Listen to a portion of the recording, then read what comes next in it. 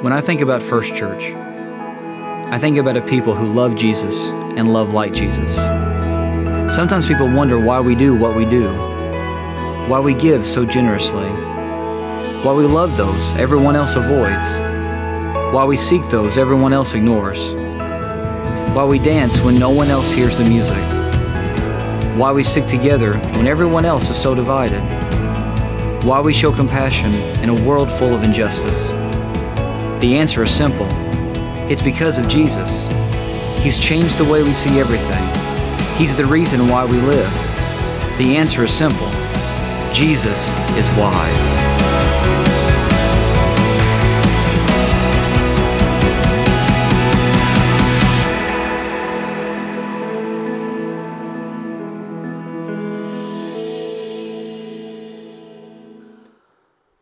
Well, hey, welcome to First Church. Out of all the places you could be this morning, we're so excited that you chose to be here and worship with us.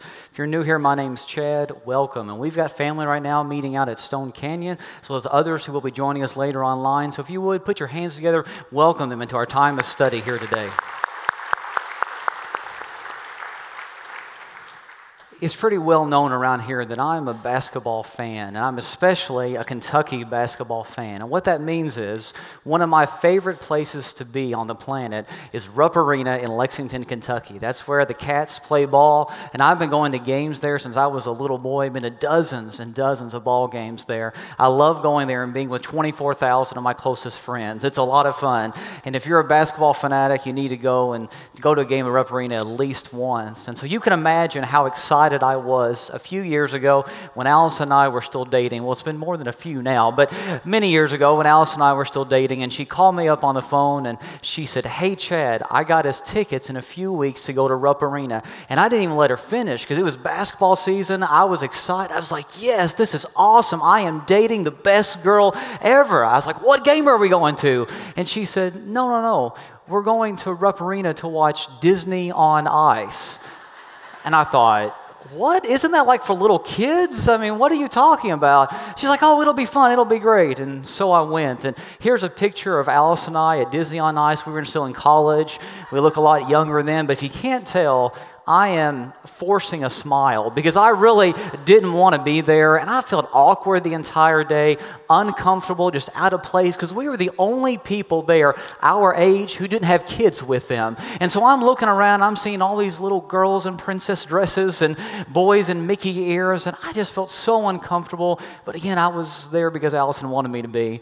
And so we went and we took our seats, and we had pretty good seats. Allison got us good seats. I'd have loved to have had those for a basketball game, but we were there for, of course, other purposes. And so we sat down, and this guy came out on the ice in a costume and skates. He was kind of the MC for the show, and he came out and got the whole crowd pumped up, ready to go, excited. And then he said, "Before the magic of Disney can begin, I want everybody to stand up with me on the count of 3, shout out, bibbidi bobbidi boo." And I just thought, there is no way on earth I'm going to stand up and say bibbidi bobbidi boo. Not happening. But I look around and all these kids are on the edge of their seats ready for him to hit 3 and stand up and shout out bibbidi bobbidi boo. I look over to my left and there's my future wife, Allison, on the edge of her seat, ready to jump up and shout out bibbidi bobbidi boo. And so the entire arena goes quiet and the guy starts to count. 1, 2, and before he even gets to 3, Allison jumps out of her seat and shouts out loud to the top of her lungs, "Yabba dabba doo!" And I thought, what in the world? I don't even want to be here. I told her that. I don't even want to be here, but I know that we're at Disney and not in Bedrock with the Flintstones. And after I said that to her, she looked at me and had this really sad expression on her face. And she said, "You don't want to be here?"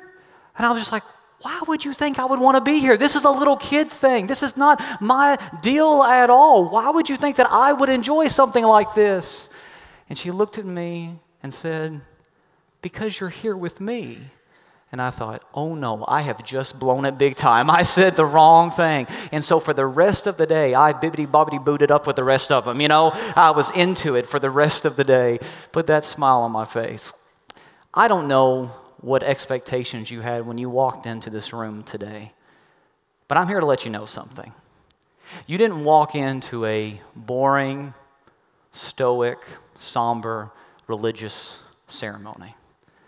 I want to let you know what you walked into today is a party. A party that is as big as the cosmos itself. A party that God is throwing. And He's throwing it in your honor. And this party, it started some 2,000 years ago with 7 little words. You know what those words were? Jesus is not here. He has risen. Those 7 words changed everything. They changed the world. They changed the course of human history. Jesus is not here. He has risen. Those words are simple, but they are utterly profound. He is not here, meaning He was here. He was dead. He was in the grave, but He's not here anymore.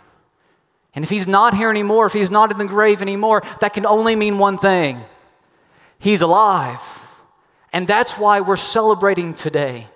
Because what God did for Jesus some 2,000 years ago on this day is what He also wants to do for us. Jesus' resurrection is also our resurrection. Jesus died for us. He paid the penalty of our sin. He stood in our place. He defeated death so we could experience life. Jesus defeated death so we could experience life. And that's why He says in John 10, verse 10, I came to give life. This is a purpose statement. I came to give life, life in all its fullness. You see, Jesus doesn't want the things of this world that keep us feeling dead on the inside holding us back. He doesn't want the weight of your divorce, the pain of your past, the burden of your bankruptcy, the heaviness of your addictions and your past mistakes weighing you down, robbing you from life. No, He knows that you were created for more than that. He came so that we could feel alive again, so that we could be alive again. Jesus defeated death so we could experience life. And I don't believe there's a better passage of Scripture that illustrates that truth than a little story that Jesus told in Luke chapter 15. So if you have your Bibles or a Bible app on your phone or tablet, go ahead and look with me Luke chapter 15. That's where we're going to be today. And the story that we're going to look at that Jesus told is commonly referred to as the story or the parable of the prodigal son. And this isn't your typical Easter scripture passage. I get that. I understand that. But I don't believe that there's a better passage that illustrates the heart of God and why Jesus came. And even though I've studied this passage numerous times, I've preached on this passage numerous different times. Every time I go back to the details of the prodigal son, I learn more about me, I learn more about people, I learn more about the heart of our God. So that's where we're going to be. And the circumstances surrounding the telling of this parable are pretty simple, actually. Jesus is about 6 months out from going to the cross, and He's hanging out with some pretty broken people, some wounded people, some people who've messed up their lives. And here's the thing, there's some self-righteous people in the same community, some religious people who don't like the fact that Jesus is hanging out with riffraff like that. They're upset about it, and they're gossiping about Him and talking about Him. So in response to their criticism, Jesus tells this little story, Luke 15, starting at verse 11. Jesus said, "There was once a man who had 2 sons. The younger one said to his father, 'Father, give me my share of the estate.' So he, the father, divided up his property between them, his 2 sons." Now let's pause there for a second. Historically, we've referred to this passage as the parable of the prodigal son, singular. But Jesus, as He starts off telling this story, lets us know that this is a story about a father who had 2 sons. And one day, the younger of the 2 comes to his dad and says, "Dad, I want my inheritance now. I know you're not dead yet, but I want you to go ahead and liquidate your assets and give me my money now." In other words, what this son is saying, "Dad, I love your stuff. I love your money more than I love you. I wish you were dead so I can go ahead and get my inheritance." Can you imagine what an insult that would have been to his father? And here's the thing, in this day and age, in the first century world, that would not have been acceptable. It probably wouldn't be acceptable in our day either, but it definitely wasn't acceptable in this day. The father would have had the right to have his son punished because of his rebellion. He could have had the son arrested, beaten, even thrown in prison for such a request. But you know what? The father doesn't do that. You know what he does? Verse 12. It says, so he, the father, divided up his property between them. He grants the son's request. That would have been unheard of. No respectable Jewish father in the first century world would have done that. And not only that, the community that they lived in would not have allowed the father to do this. They would have shunned this boy for his rebellion until he publicly repented of disrespecting his father in such a way. But Jesus is letting us know that this father, this dad, is different. He grants the son's request, gives him his inheritance, and lets the son go. Now, anytime I study this passage with a group of people, the same question always comes up. Why did the father do this? I mean, he didn't have to. He could have, in this day and age, forced his son to stay on the estate. He didn't have to grant the request. Why did he do it? Well, the answer is kind of simple.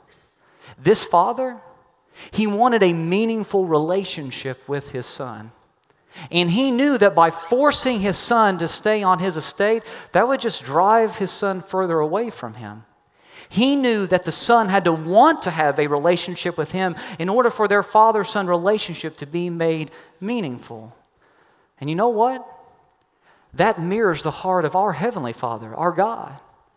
See, God, He wants to have a meaningful relationship with you. I know there's a lot of misinformation floating around about God in our culture today, but I'm here to let you know what the Bible says. The Bible teaches us that God's deepest desire is to have a meaningful relationship with you. And the biggest risk that God ever took was giving us a choice to love Him. The biggest risk that God ever took was putting the forbidden fruit in the Garden of Eden and giving us a choice. But God knew that only by wanting Him, wanting our Father, will our relationship with Him be meaningful. And so, like our Heavenly Father, the Father in this parable that Jesus tells, He gives His Son a choice. And what does the Son choose? Well, Jesus tells us. Pick up with me, if you would, in verse 13. Not long after that, the younger son got together all he had and set off for a distant country, and there squandered his wealth in wild living.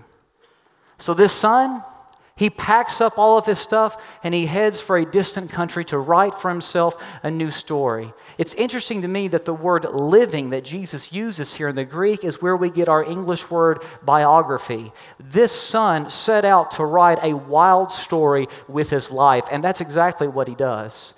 You just get on his social media accounts and you know exactly how he's spending his dad's money. He's hooking up with prostitutes. He's in and out of strip clubs. He's doing drugs and using a lot of alcohol. He's making weekend trips to Vegas. He's spending way too much money on cars that are way too expensive and clothes that are way too expensive. He's living it up, so he thinks. That is until the money runs out. And he's yet to realize that what he's chasing after, what he's seeking in this distant country, can only be found with the Father. Verse 14, Jesus continues by saying, after he had spent everything, there was a severe famine in the whole country, and he began to be in need. So he went and hired himself out to a citizen of that country who sent him to the fields to feed pigs. He longed to fill his stomach with the pods that the pigs were eating, but no one gave him anything. Jesus here is painting a vivid picture of just how low this son's life has gotten. See, for a first century Jew, there was no more disgusting, there was no more unclean animal than a pig.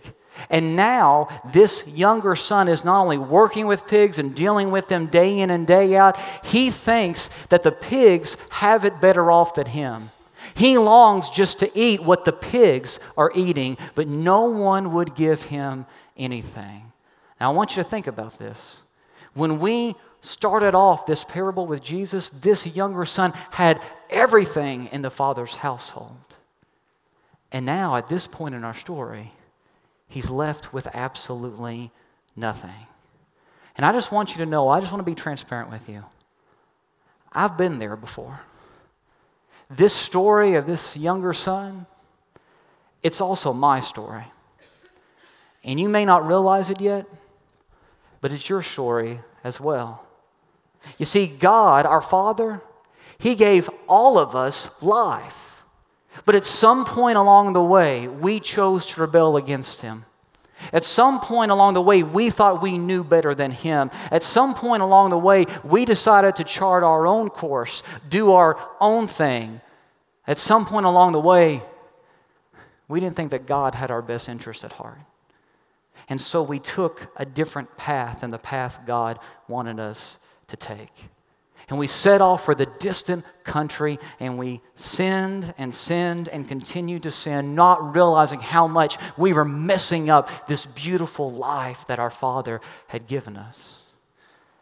And for some of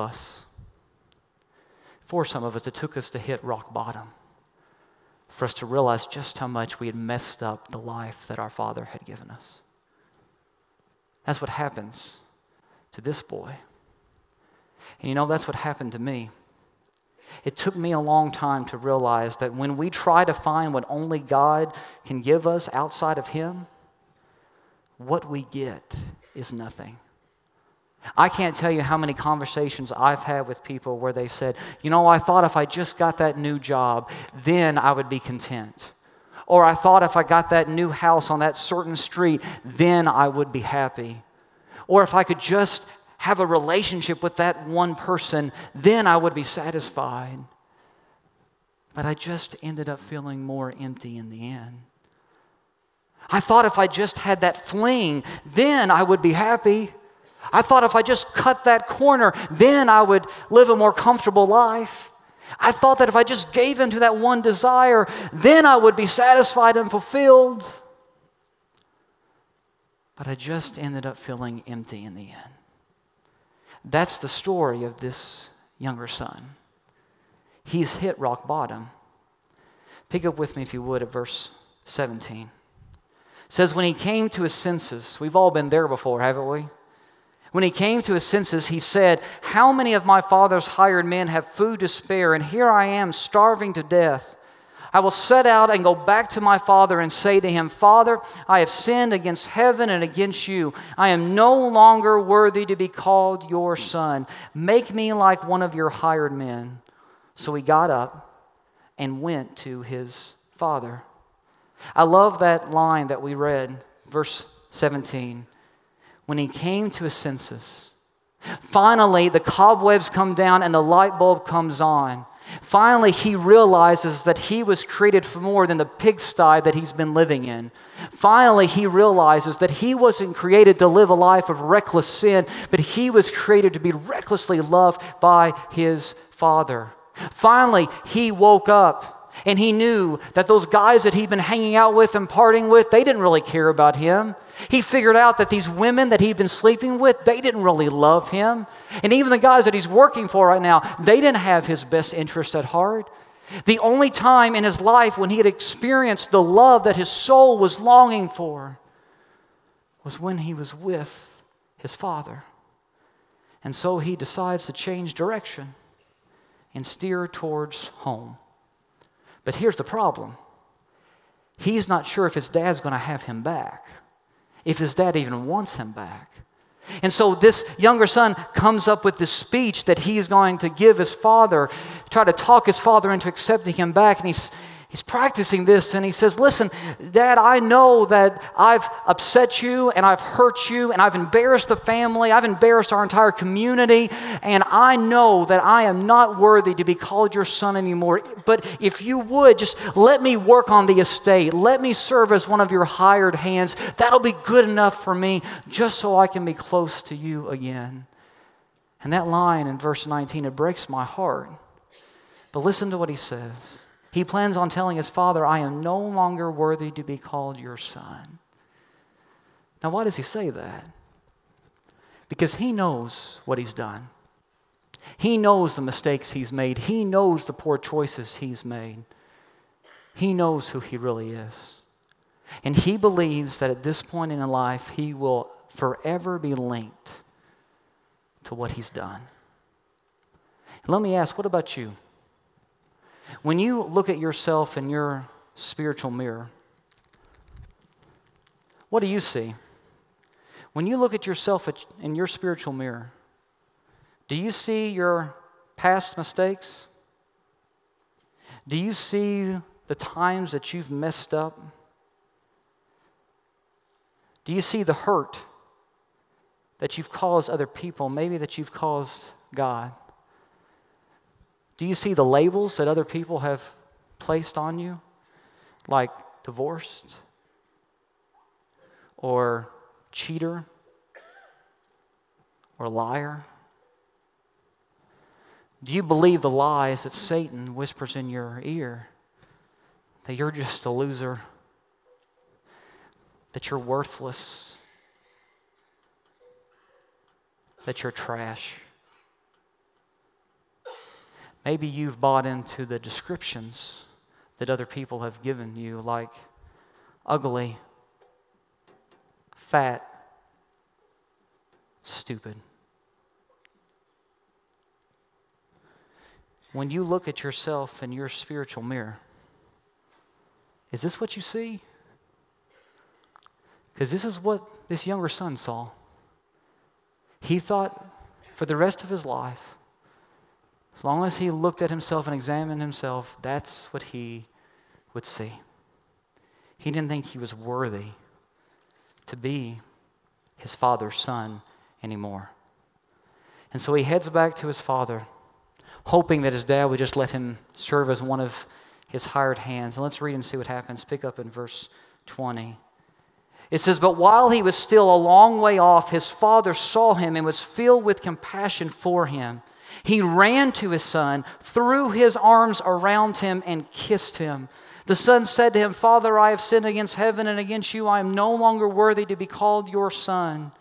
But the father said to his servants, 'Quick, bring the best robe and put it on him. Put a ring on his finger and sandals on his feet. Bring the fattened calf and kill it. Let's have a feast and celebrate. For this son of mine was dead and is alive again. He was lost and is found.' So they began to celebrate." Can you just picture this scene playing out?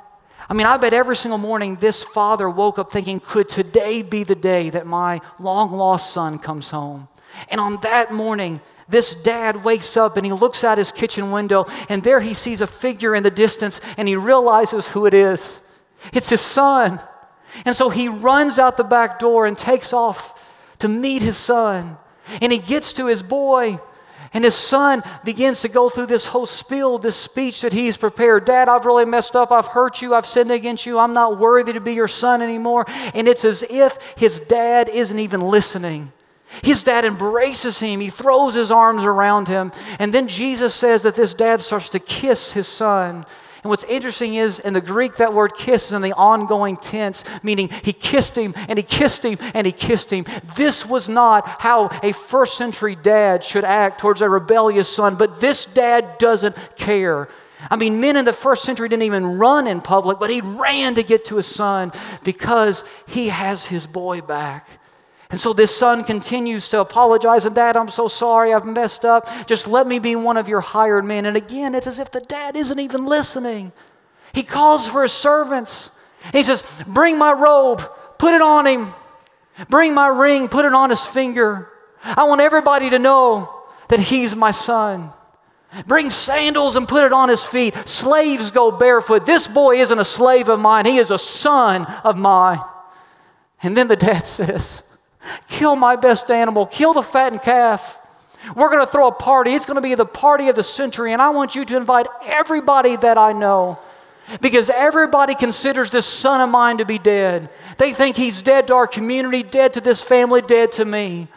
But I am going to declare to the world today that he is alive again." Look at the words of the Father in verse 24. "For this son of mine was dead and is alive again. He was lost and is found. So they began to celebrate. They began to party. Don't miss this. That language there is loaded with imagery of the cross. You see, that's why Jesus came. Jesus came and paid our price, the debt of our sin on the cross, so that God could declare us who were dead in sin alive again. And that's why today is a celebration. Because today declares to the world that those of us who are in Jesus are no longer dead, but we are alive to our Father.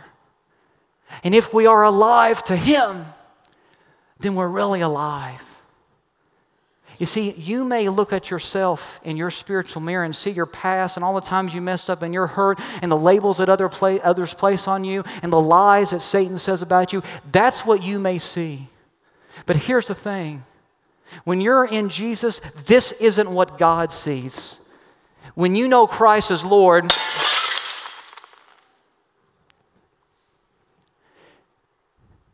He sees that you're worth everything. He sees you as His child, who He loves, who He was willing to go to the cross for and die for. You're forgiven. You're His. You're loved. God doesn't see your past or your sin anymore when you're in Jesus. No, He sees the cross. Therefore, He sees you as alive again.